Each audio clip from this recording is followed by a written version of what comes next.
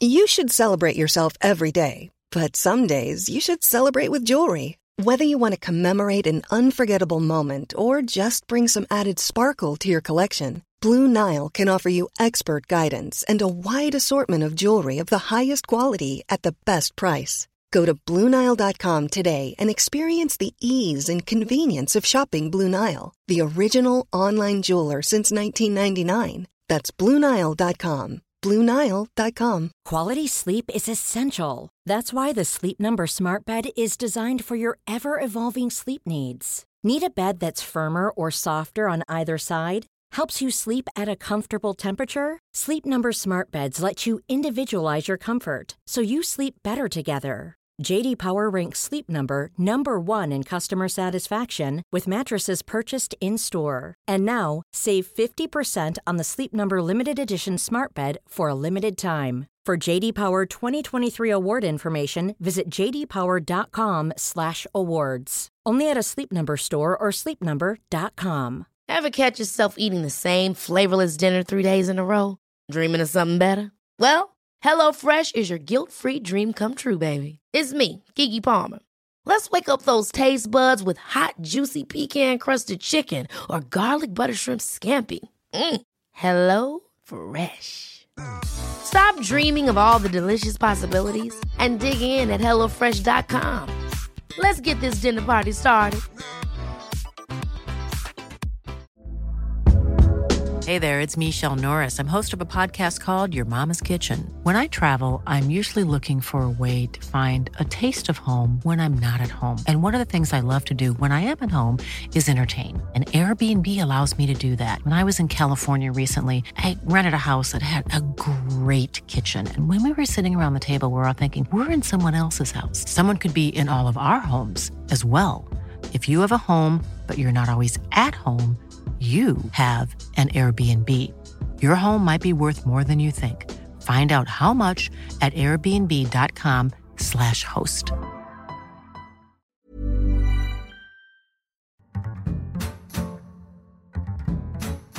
Hello and welcome back to On the Continent, the Football Ramble daily show that once a week casts its eye longingly across to mainland Europe. I'm Luke Moore. And I'm Andy Brassel. Yes, a very good morning, afternoon, evening, whatever, to you, Andy, and to everyone listening. Andy, how you doing, mate? I'm finding it more and more difficult to pronounce my own name as the weeks go by, actually. You go a bit I think crazy. I might just change it to like sort of one word Brazilian name. Andal, perhaps. Brassal. I like that. Yeah. We get into the situation, don't you, when you're doing that kind of thing, when it's a bit like when you're revising for an exam and you've stared at the words for so long they no longer look like words. Yes, yes. That's what my spare room is like now. It's a tiny 6 by 6 foot box room, but it feels smaller and smaller every single day. Anyway. You know what you need? You need a bit of Premier Sports stroke Free Sports on a monitor in there. I think that'd make it feel more like home. A record early mention. A record early mention for Free Sports, now available on HD, of course, everyone. Not even getting paid for this. Not even getting paid. The absolute rigour in which like commercial partnerships for Football Ramble Daily go through. They go through so many different phases, and Brassel just comes in like Jesus in the moneylender's temple and just turns all the tables over with his dedication to Free Sports, now available in HD. And we'll hear more of them later, I think, actually, as well. So, Free Sports fans, listen out for that. You know where we're going next with that, though? A BBC Alba have got some Frauen Bundesliga on at the weekend. So, as you know, I'm not about any particular channel. I'm about You're just making actual it up. Free Sports. That is just, mate, that is just a Andy Brassel soundboard thing to say. I'm sorry. I'm not actually Alba. here. I'm not actually here. The producer's just pressing a button. How did your show go today, Luke? Yeah, Andy mentioned BBC Alba in the first couple of minutes. As a Hoffenheim women versus Bayer Leverkusen women, which is 6:15 on BBC Alba on Friday. I'm sure it'll be absolutely great. We've got Julia Simic in our camp. She's a friend of the Ramble. Yeah, and, she's a German football player of some repute. So yeah, I'll check it out. Look, I'll watch any football. Me, I don't mind. I'll give it a bash. Maybe you can put that in your games of the week at the end of the show, Andy. I might do. All right, let's crack on then. In Germany, actually, because we start this week.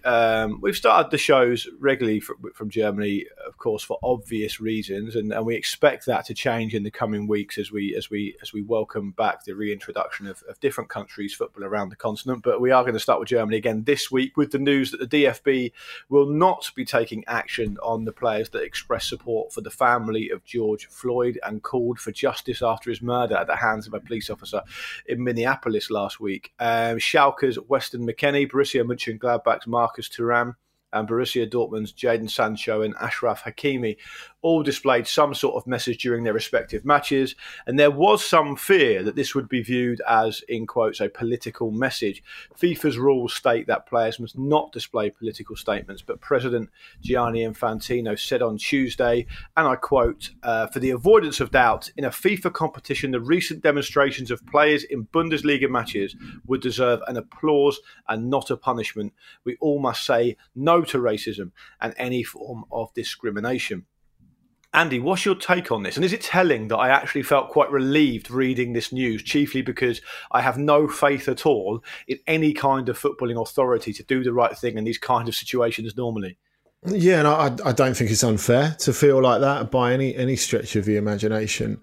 But when we talked about it being potentially viewed as a political message, the DFB statutes are actually a little stricter than that. They say political or personal message. So if you went "Happy birthday, Mum," you wouldn't be allowed to do that. For example, I think this is simply a byproduct of the times. Maybe it is the plain fact that the football authorities feel they've got enough else on their plates that they can't be getting stuck into players like this at the moment. But I do think that the depth of feeling of this globally has forced FIFA and has forced the DFB to accept this and just let the players express themselves. I mean, when we go back to the Jadon Sancho thing, there were people erroneously reporting at the time. And as I said on a video for Football Ramble Daily yesterday, it should be clarified that Jadon Sancho was cautioned by the referee for taking his shirt off, not for revealing a message, which is different, because Ashraf Hakimi, for example, showed a message, but he just lifted his shirt. He didn't take his shirt off. So that Jadon Sancho was ever sanctioned by the referee, who didn't have an option but to book him. We have to say that on the current ruling. It was never about the politics or personal feeling behind it. But I do wonder that because the Bundesliga is so in the spotlight at the moment and is trying to show its best face to the world, they're forced to accept this. And if that is the way it's coming about, then fine. You know, if the right result comes from it, sometimes it doesn't really matter how you get there as long as you get the right result. And I think in this case, if this is forcing not just German football, but going into other football competitions, presumably, because FIFA have had their say on it, to change, to allow players to speak out more on stuff. And basically, players have been stepping out of their club's party line anyway on social media for a while. And I think this directness is something that's really important. And it's something that humanises players and maybe recreates a link between the players and the public that hasn't been there for a long time. I think people have felt, a lot of people who watch football have felt that players have become obviously a lot richer and more remote by the way that clubs run their media operations over the last decade or so. And the players have almost started to circumvent that, haven't they, with their direct line to the fans. Now, that's something that's been accentuated during lockdown, hasn't it? I mean, it's like when you've seen people like we've talked about it on here, Florian Thauvin, Dimitri Payet, having that direct line to the fans, doing Instagrams like Florian Thauvin did one with a comedian, for example, where he talked about his Marseille future. That sort of decontracted, far more open. I mean, it's a little bit like, you know, when they go on international duty, they say loads of crazy shit, and then they come back and say, "Oh yeah, it was mistranslated," because they don't want to have to pay the check that their mouth has written. But I think this is a wholly positive thing for football, not just because it joins the dots in terms of governing bodies putting out an anti-racist message. It would be completely hypocritical and completely ridiculous if they were to then contradict that by the minutiae of their own rules. But I think allowing players to have that little bit of extra responsibility, you know, I think the world wants to see players behave like adults and know their own minds rather than just do what their clubs tell them to all the time. I think it's a thoroughly positive thing, not just like obviously on a human level is a positive thing anyway, but I think for football it's a positive thing if players can do that. And I think if you see how that works in say other sports, American sports like the NBA, the fact that players are encouraged to talk out, they're given an environment where they can speak out on social issues and they can care about that sort of stuff, and they're not living in fear of being rebuked by their clubs. Obviously, you know, there are other consequences in certain situations, as the Colin Kaepernick situation has proved. You know, it's almost part of the brand in the NBA, and you know you can doubt the motivations for that. But you know what? If it's a situation where everyone's got a right to an opinion, everyone's opinion is valued, and it feels as if decency is part of being part of the sport, I think that's only a positive thing. Yeah. And I mean, I don't know an awful lot about the NBA, the NFL. I mean, the way they've behaved around Colin Kaepernick and some other NFL players, and there's been some stuff that's come out this week actually from serving white players, which it's been shameful. It's been Drew Brees, absolutely, it's been absolutely dreadful. And I think the way that Kaepernick has been treated shames the sport, and I think it'll be a very dark day to look back on in history as well. I don't think it'll be forgotten. The very fact that the San Francisco 49ers put out in quotes a solidarity post on social media about Black Lives Matter this week after the way that Colin Kaepernick's been treated, he's basically thrown to the wolves. He's basically been blackballed and never been able to practice his profession again. It's finished his career. Yeah, exactly, because he's had to sacrifice his career for what he believes in.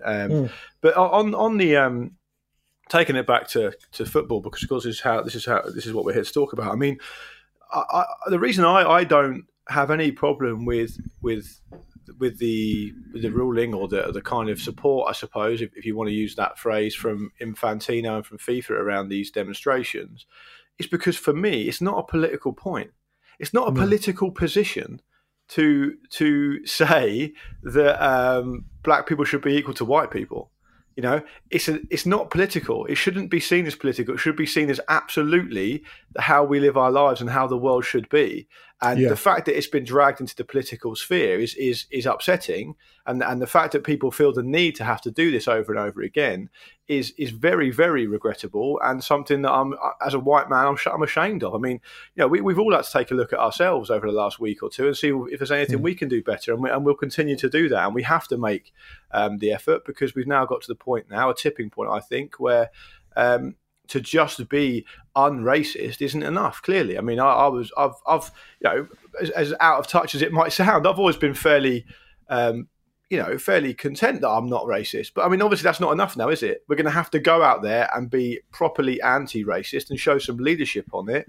As white people of amazing and immense privilege, we should recognise our privilege, we should accept it, and we should now use it for a force for good and not for and not to be complicit in our side with our silence around these issues. So football can play a huge role in this, and I think FIFA have kind of, I would argue it's come along way too late, and I would also still be a little bit cynical about their position at the moment. I mean, they've obviously seen which way the wind's blowing, and look, by all means, they're not the only big corporation or organisation to do that, and I don't think necessarily they should be singled out individually for that, because lots of big organisations and companies do that.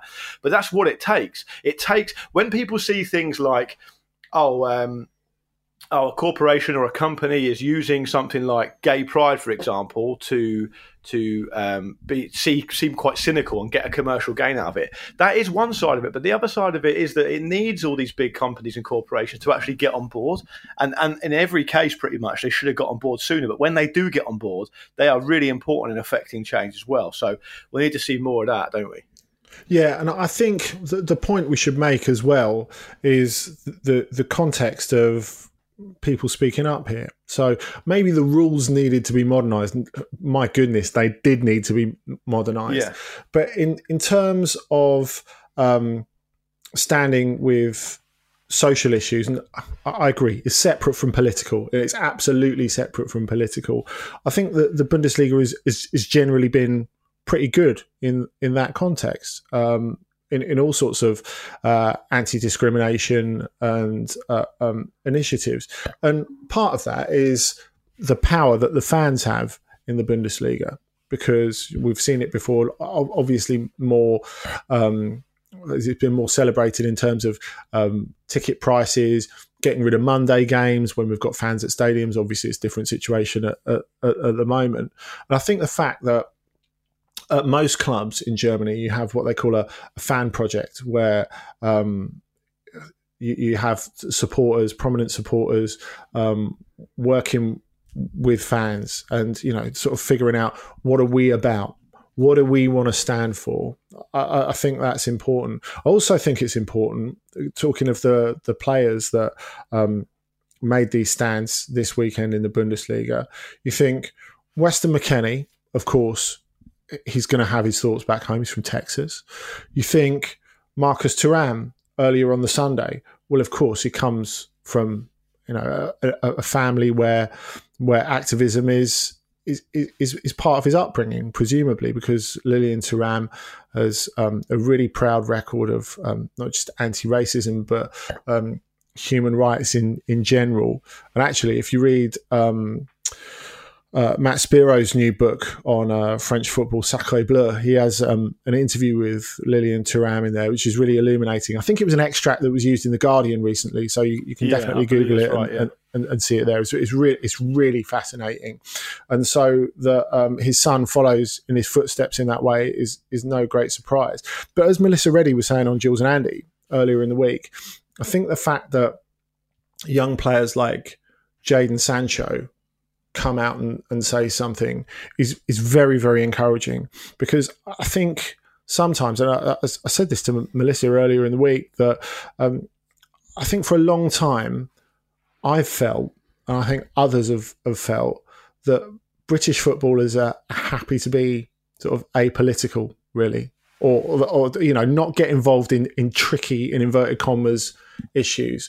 But I mean, Melissa's point was, if you look at players like Sancho and like Marcus Rashford, players who are still young guys, under 23s, far more confident and feel far more of a responsibility to take a stand on stuff and to speak out on stuff. And I think that's a thoroughly, thoroughly positive thing.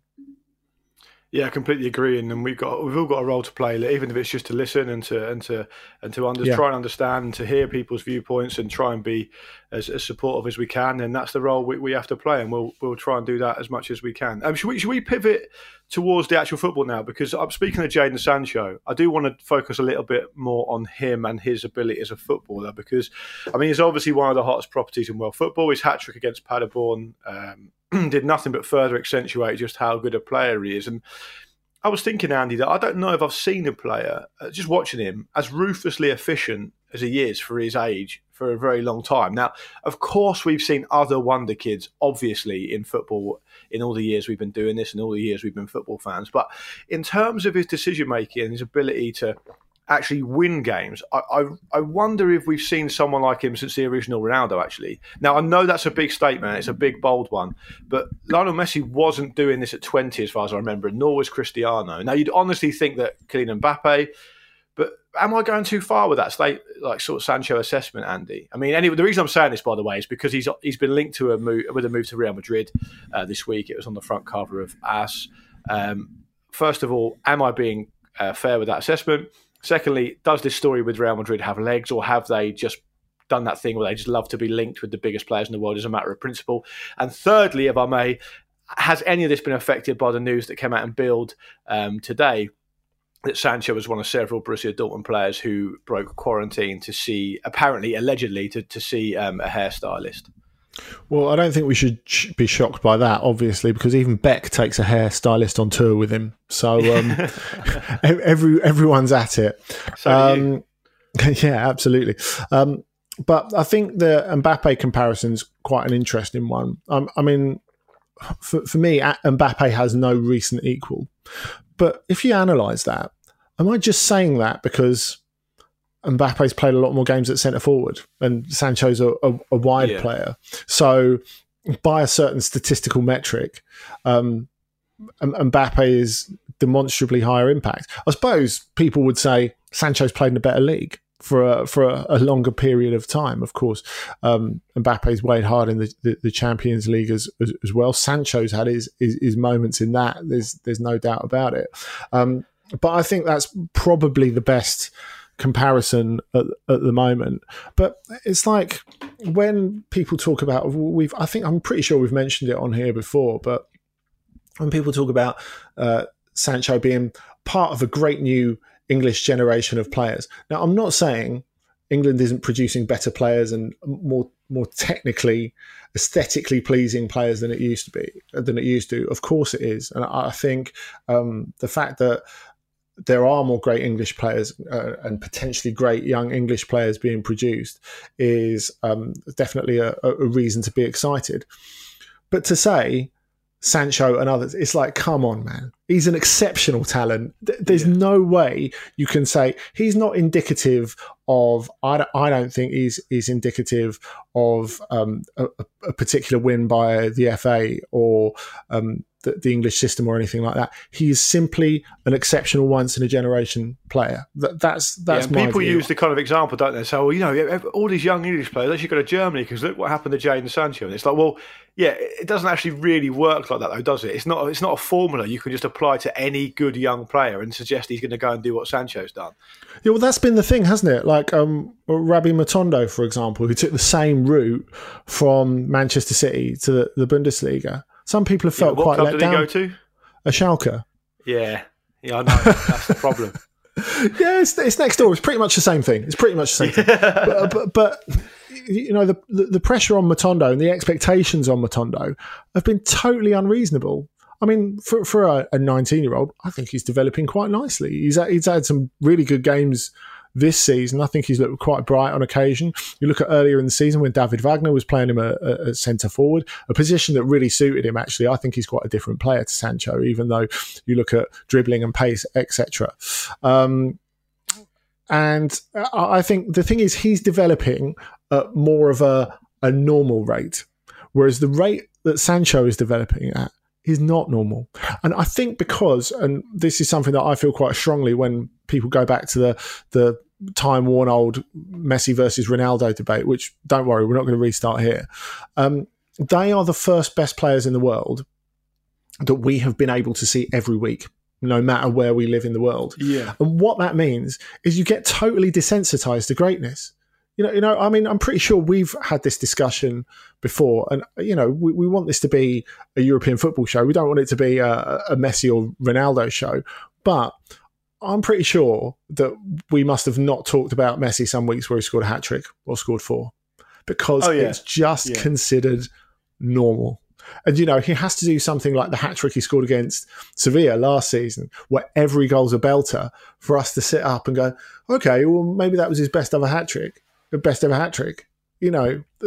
I think Sancho is not there yet, of course, but he is heading into that sort of lane where when he does extraordinary stuff, we're just, oh, well, it's Jadon Sancho. What do you expect? Yeah. And he's done that so quickly, though, hasn't he? He's he's done that so fast. He has done that so fast. And it was interesting hearing Thomas Delaney, his teammate, speaking about him on ESPN last week. And that they were talking about some of the stick he's taken since the restart, because obviously he's not been properly fit. Even in the first half of this Paderborn game, you could see him playing himself in. There are a couple of loose touches, and he didn't have a great first half. People had suggested, maybe he hadn't been looking after himself. Had he put a bit of weight on? I think that's unfounded. I think because you expect a certain explosiveness from him when he gets off. When you don't get that, I think you start seeing things, to be honest. But Delaney was saying, well, yeah, he is getting a bit of stick at the moment, but when you have that sort of talent, you're going to have extra scrutiny with it. And that's just what you have to live with. Yeah, it's a good point. And I think we'll see. I mean, the news about him and the hairdresser and the other players apparently potentially breaking quarantine has literally just broken as we record this. So we'll keep an eye on that story with keen interest. The Real Madrid thing, given the fact you haven't actually mentioned it, Andy, you don't think there's much in that then, presumably? Oh, well, no, that's because I was on a roll. But to me... We have got to move on, so keep it very brief. We've got to move on. I will. I think the key line in that Real Madrid story is that they don't plan on making any big signings this summer. So, how's it on the front page then, ass? For goodness sake. Well, the thing is, you get a grip on this. You can't allege every bit of transfer speculation with no one's got any money. You can't have that. Like, you can't have in brackets, not now, no one's got any money, after every transfer headline. There's simply not the space in the newspaper to do that. I said, way back, I think if we look back to autumn, if I was Real Madrid, I would look to buy Jadon Sancho if they can create the space, because the way he clicks with Hakimi, and they're definitely having Hakimi back when his 2-year loan deal expires at Dortmund, I think that would be absolutely perfect. It would work really, really well for them. So if he's still on the table come to 2021, would I go in if I was Real Madrid? Yes, absolutely. The other thing about the hairdressing... Squeeze a couple more years out of Benzema? Well, yeah, I'm always in favour of that. I mean, bring him back to Leon when he's 37. That's what I'm all for. But I think the thing with the hair cutting, it might seem a minor thing, especially now the league's starting. But Christian Seifert, the CEO of the Bundesliga, did say right at the start, before the games have restarted, every week we have to earn another week. And so we're going to learn more about the chronology of this and like a full explanation, presumably from the players. But I think this is a big deal because this is going to take all the way. We can't assume the league is going to finish. We have to take it week by week, not get complacent, and the players have to not get complacent.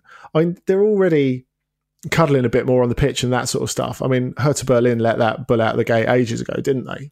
But, it's something that I think the players have to be, and everyone involved, journalists who go to the stadium, TV production people, stewards, security staff, they have to be reminded the whole time that this is not a given, that they have to keep working on this to make it work. Supporters want speak with me. Newspapers speak with me. My door is open 24 hours a day in the back. I repeat, the last time I come here for work, for my career going better and better. Stop.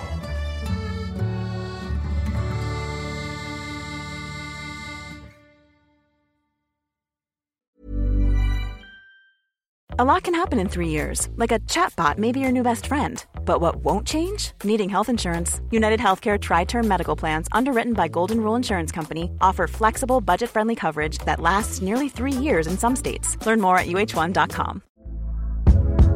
Hey there, it's Michelle Norris. I'm host of a podcast called Your Mama's Kitchen. When I travel, I'm usually looking for a way to find a taste of home when I'm not at home. And one of the things I love to do when I am at home is entertain. And Airbnb allows me to do that. When I was in California recently, I rented a house that had a great kitchen. And when we were sitting around the table, we're all thinking, we're in someone else's house. Someone could be in all of our homes as well. If you have a home, but you're not always at home, you have an Airbnb. Your home might be worth more than you think. Find out how much at airbnb.com/host.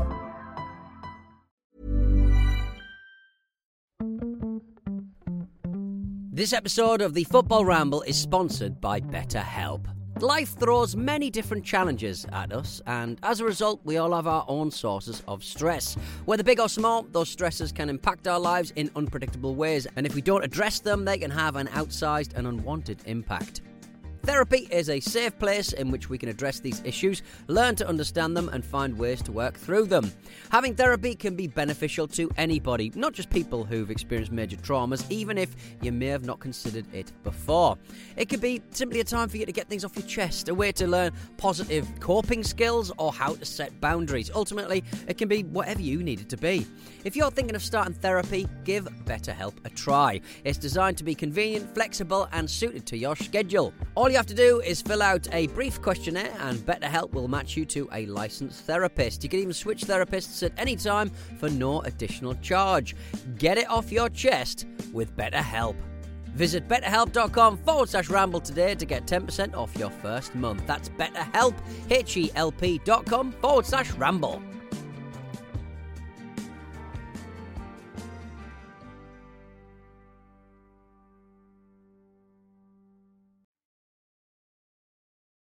He just says, how many holes does a straw have? 0, 1 or 2? The internet can't figure it out, so I've done what any sane person would do.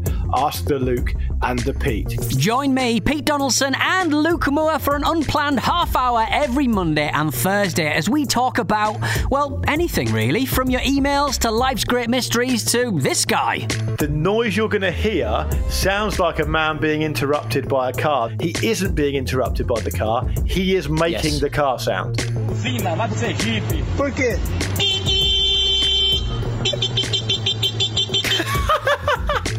How on earth is he doing that? Beep, beep, beep, beep, beep, beep. How does he make that noise? Listen now on Apple Podcasts, Spotify, or wherever you get your podcasts. Beep, beep, beep, beep. The Luke and Pete Show is a Stakhanov production.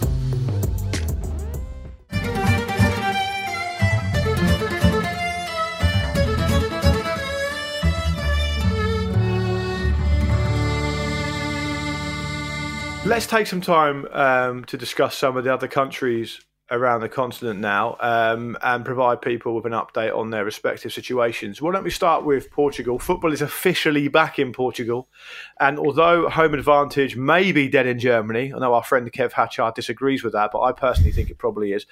Don't bother saying that to our Portuguese brothers and sisters, because Famalicão beat leaders Porto last night 2-1. And Benfica and Sporting play tonight, so we'll see how they get on. But Andy, amazing result for Famalicão. I mean, I'm sorry to be like a broken record on this.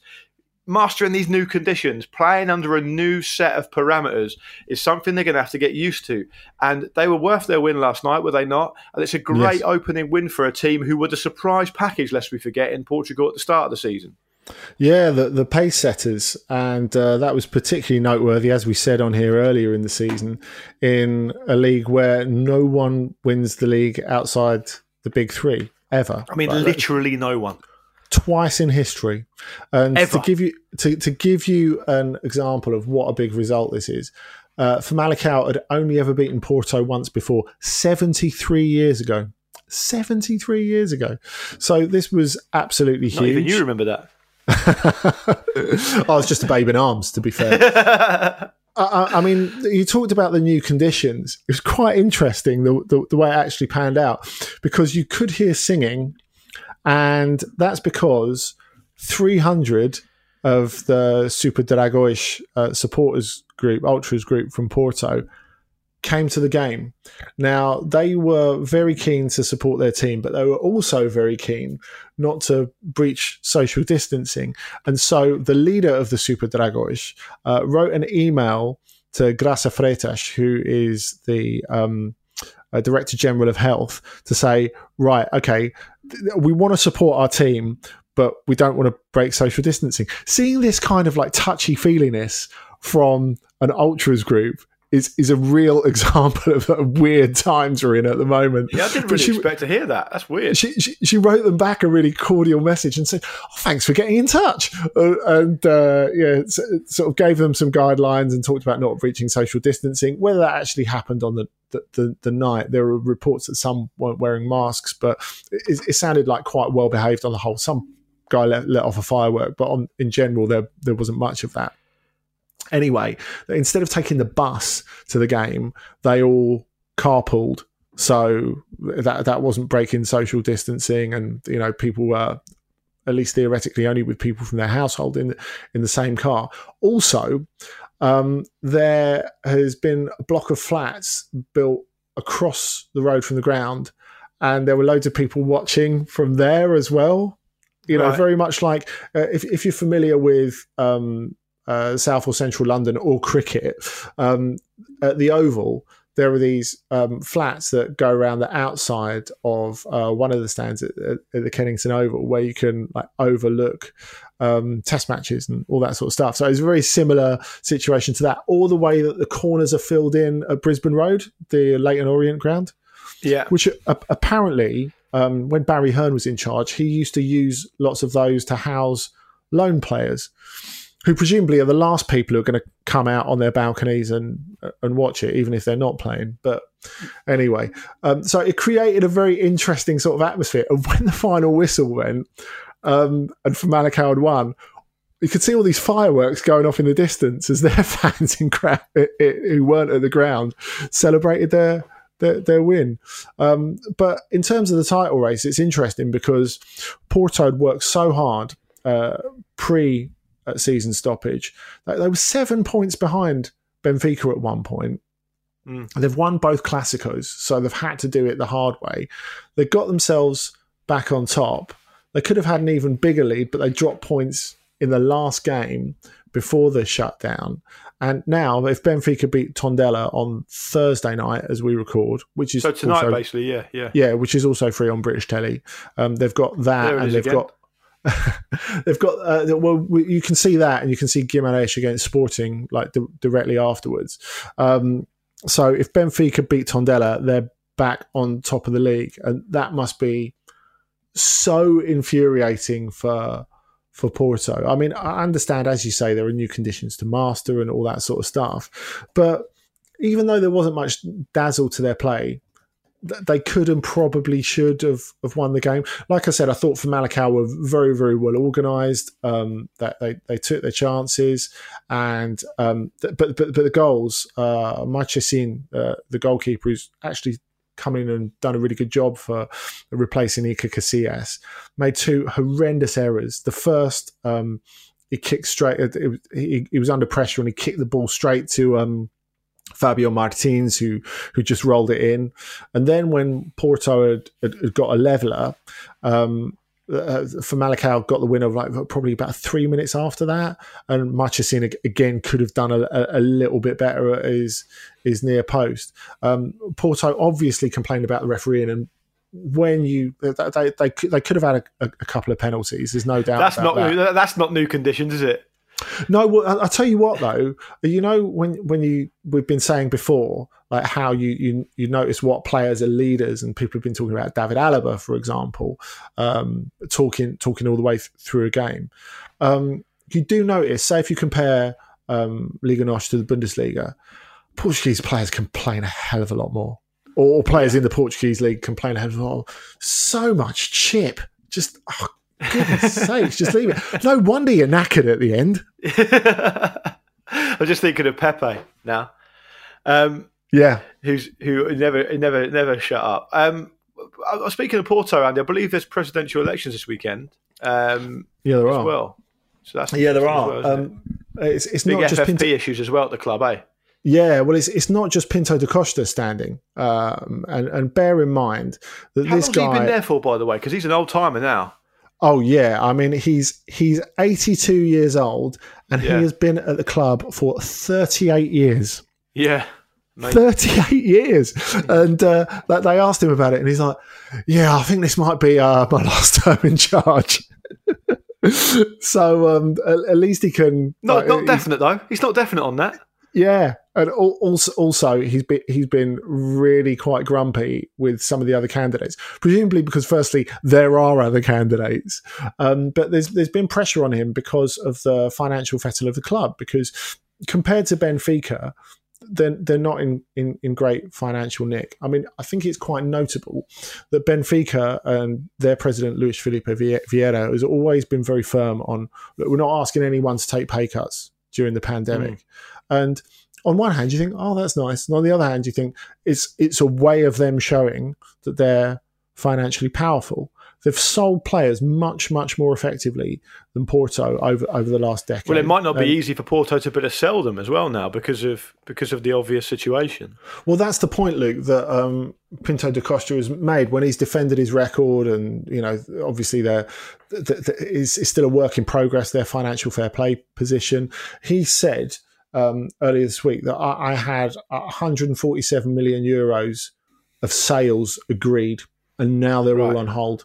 And I think we can have sympathy with that. But on the other hand, people have been going through the team and going, 147 million euros? Really, who are you selling?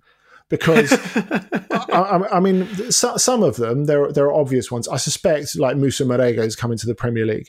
Alex Telles, the left-back, is brilliant. He's such a good creator as well as defender.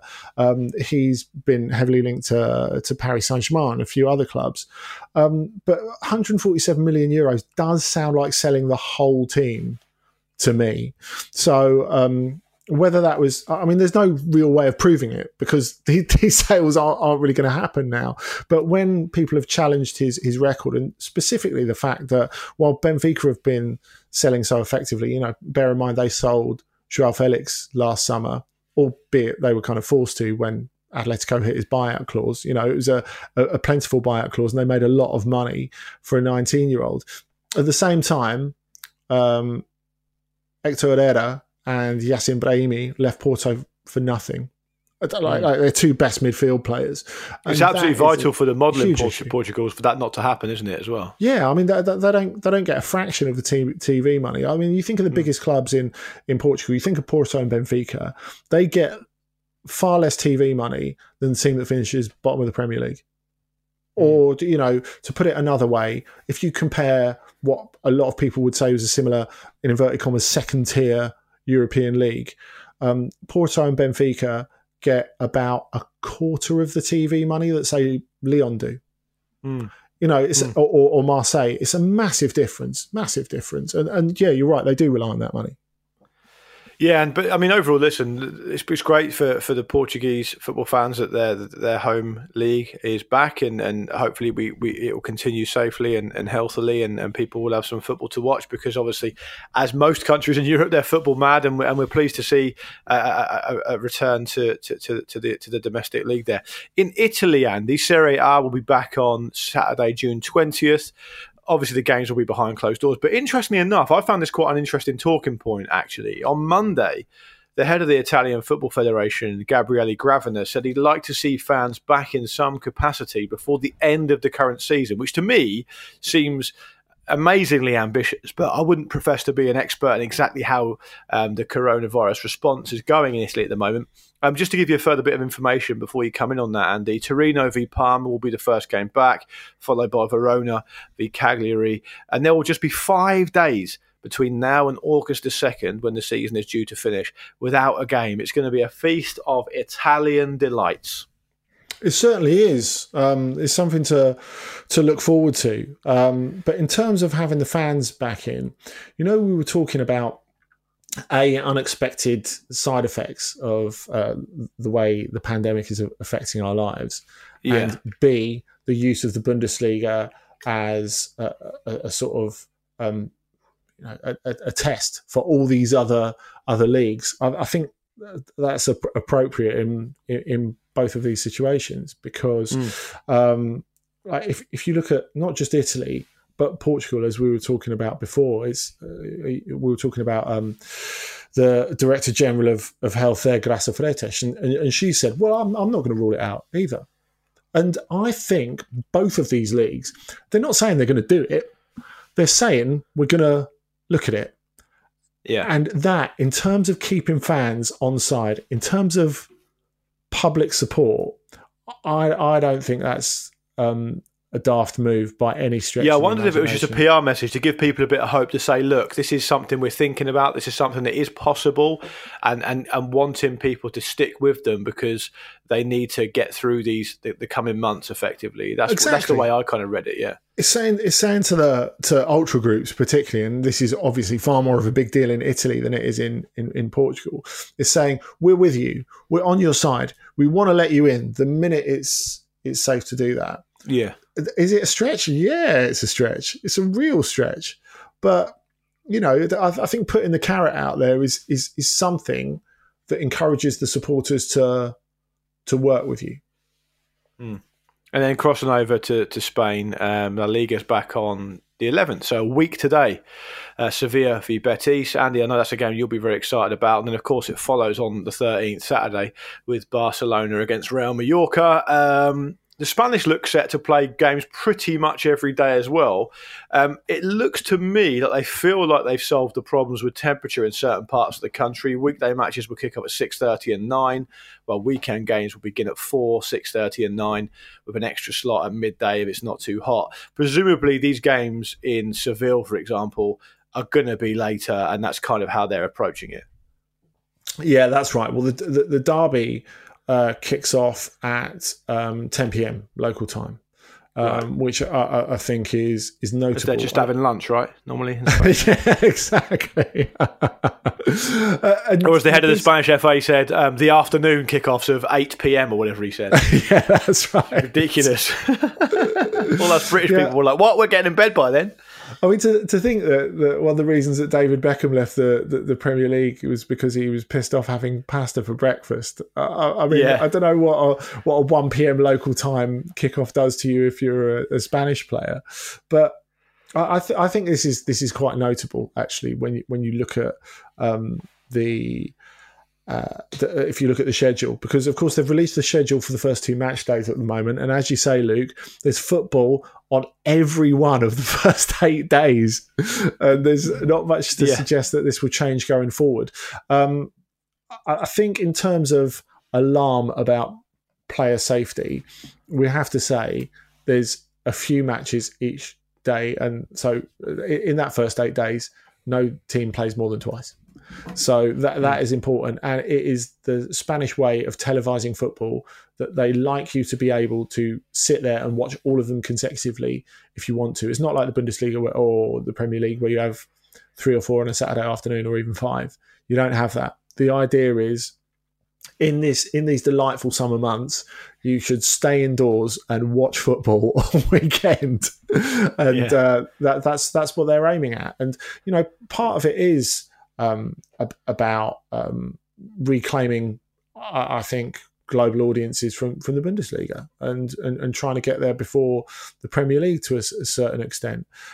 But the bit of it that was surprising to a lot of people is the fact that there are 1 p.m. local time kickoffs, which is obviously midday UK. So you have that on the Saturday at Espanyol on the first weekend, and on the Sunday at Athletic. Now they talked about maybe having a 5 p.m. local time kickoffs for Northern games, but this is something that's a little step ahead of that. Now, to kind of preempt the criticism, they had next to it, when they had the graphics which showed when the games were, what dates they were on and when they kicked off, they had historical temperatures at this time of day in this city, and expected temperature at this time of the day in this city on this date. Also at the bottom it had the disclaimer, all these games scheduling is subject to climatic conditions. So again, it's sort of offering a little bit of a get out if there's too much. But they're causing problems to themselves, Andy, aren't they? That's the problem. They're essentially trying to squeeze as much as they can and do it in a way that gets the games finished. And I understand the passion to want to do that, but they've got to be careful how much they push, because clearly there's going to be a threshold when it comes to temperature in certain parts of Spain where it's just going to be impossible. And then have they got a contingency for that? They must have, because you don't know what it is. No, it's not been announced. No, well, like they've said, they've given themselves a get out that they can change the kickoff times if they need to. But yeah, I think there is a balance that they've maybe found a bit difficult to do in terms of regaining that global audience ground and player safety. I personally think the early kickoffs is a really bad idea. And I mean, clearly that's to reach out to the Asian and Far East market, and the fact that Athletic versus Atletico is one of those games is noteworthy, to say the least. But like I said, in terms of there being football every day, I mean, I suppose there are some people out there who don't like that. Obviously, I'm not friends with any of them, but I think you can be a bit alarmist about that. Like I said, because the Spanish leagues not just plan going forward, but their plan has always been, if you go back and look at kickoff times in recent years, it's very rare that, unless you get to like the last game of the season or the last 2 games of the season, it's very rare that you have games kicking off concurrently. It's always consecutively. So, in terms of overloading the players, in terms of having football every day, that doesn't seem to be such a worry.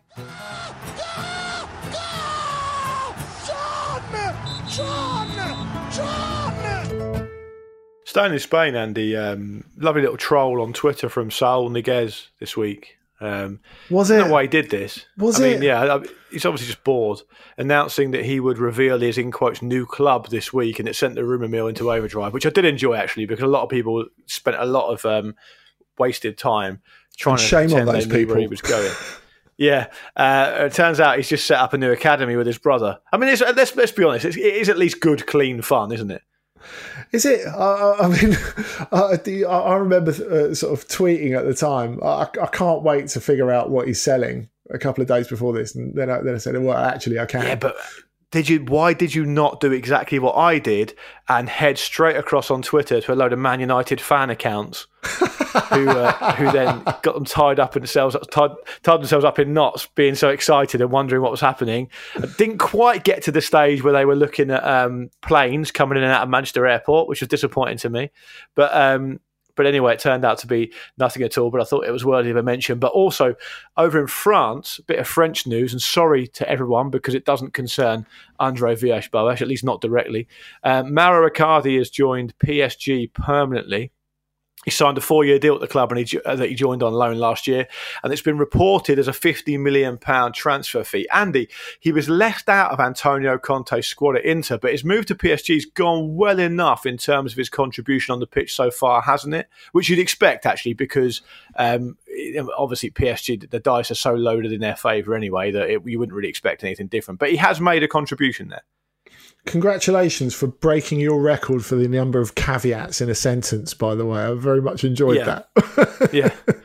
And you could have watched, and I should say, Andy, as well, that you could have watched his live signing for PSG on Free Sports, which is now available in HD.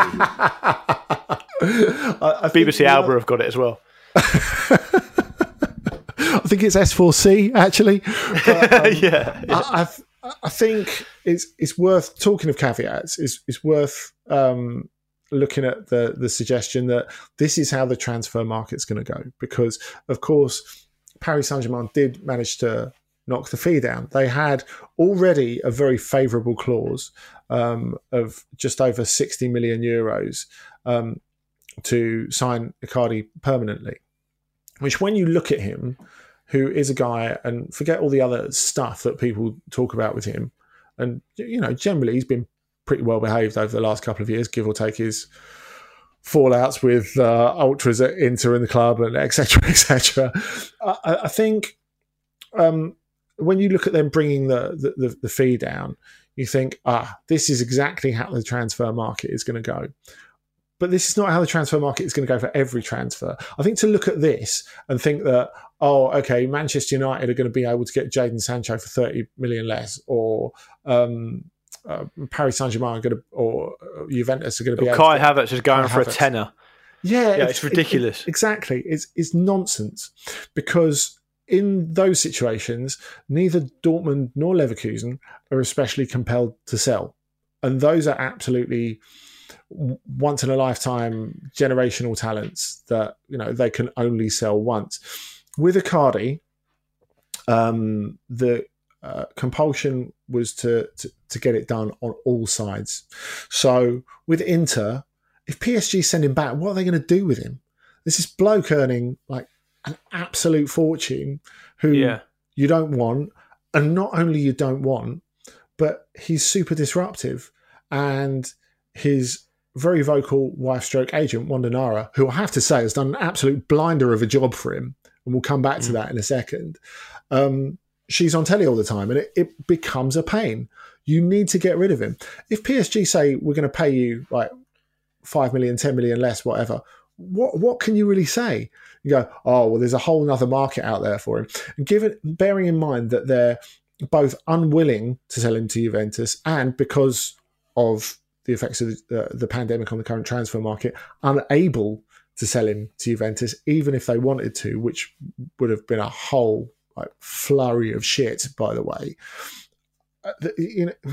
Juventus don't have the wage structure to do that at the moment, even if they were open to it.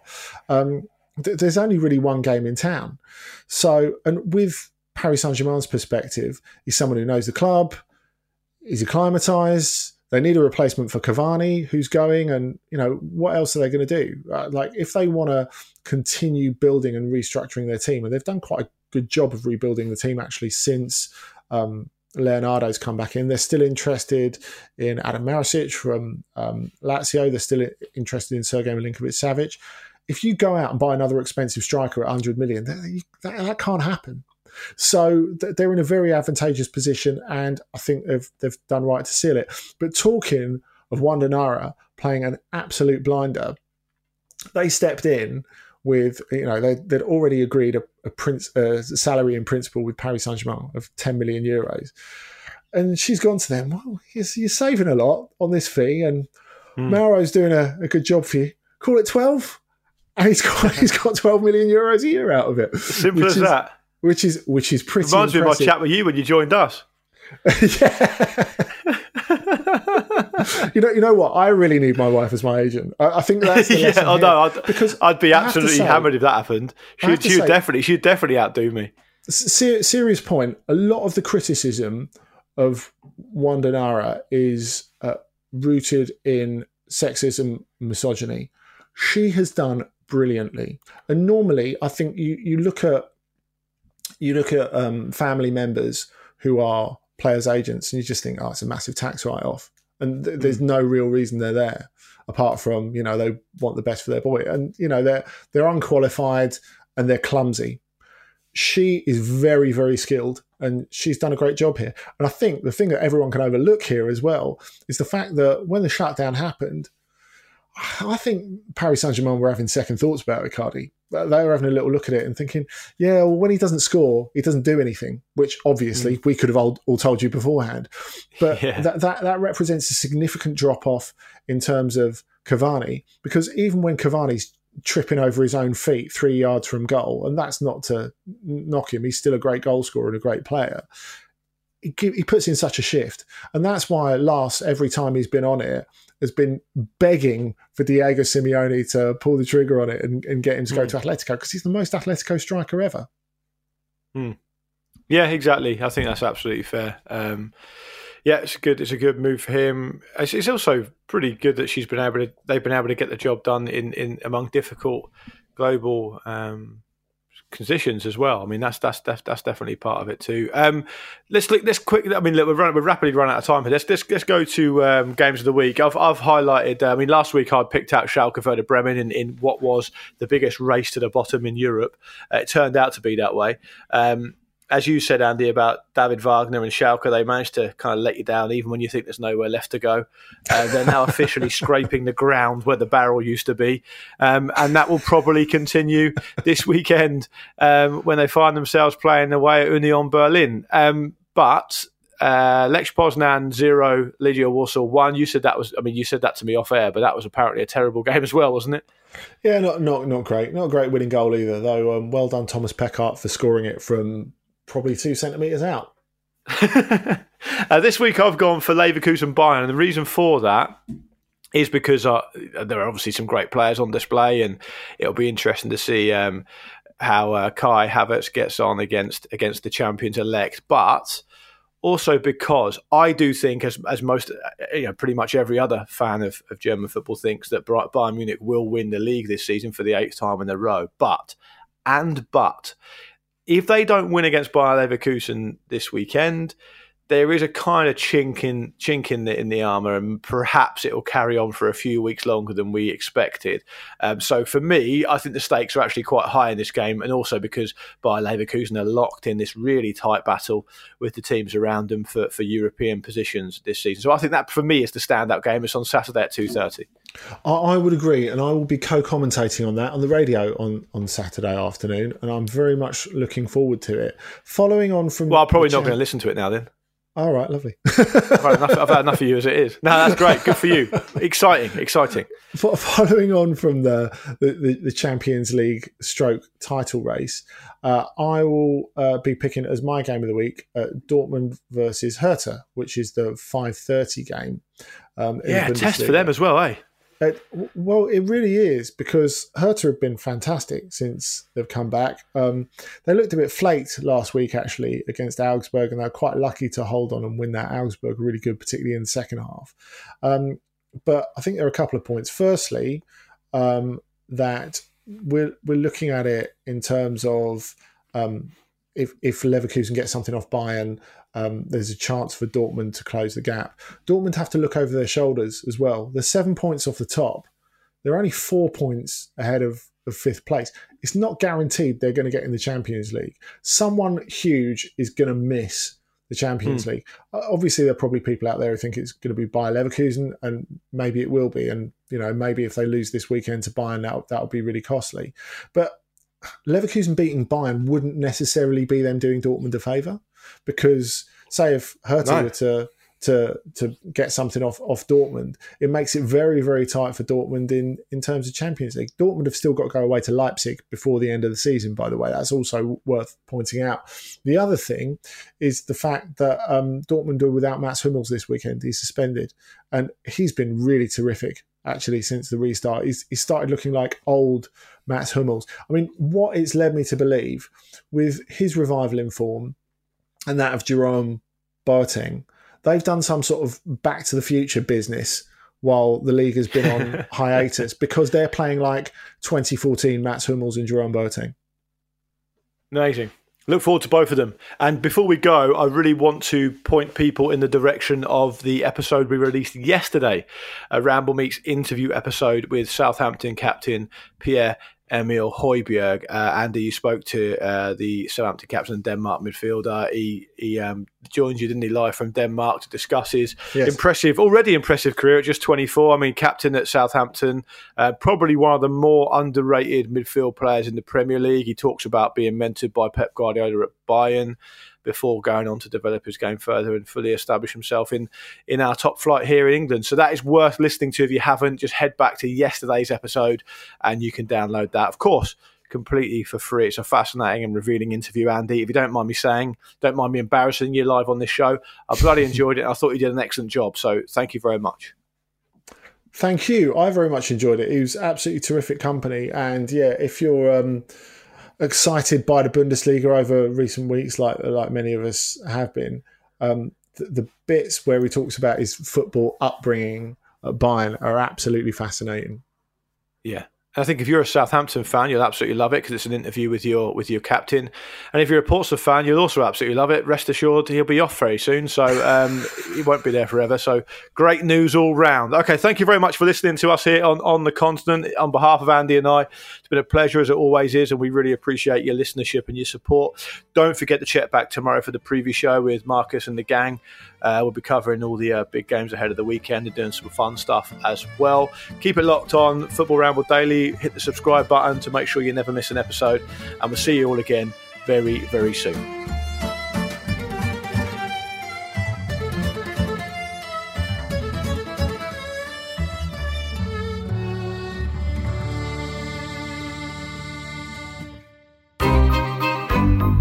This was a Stakhanov production. Hi, I'm Daniel, founder of Pretty Litter. Cats and cat owners deserve better than any old-fashioned litter. That's why I teamed up with scientists and veterinarians to create Pretty Litter. Its innovative crystal formula has superior odor control and weighs up to 80% less than clay litter. Pretty Litter even monitors health by changing colors to help detect early signs of potential illness. It's the world's smartest kitty litter. Go to prettylitter.com and use code ACAST for 20% off your first order and a free cat toy. Terms and conditions apply. See site for details. Hold up. What was that? Boring. No flavor. That was as bad as those leftovers you ate all week. Keke Palmer here, and it's time to say hello to something fresh and guilt-free. Hello Fresh. Jazz up dinner with pecan-crusted chicken or garlic butter shrimp scampi. Now that's music to my mouth. Hello Fresh. Let's get this dinner party started. Discover all the delicious possibilities at HelloFresh.com.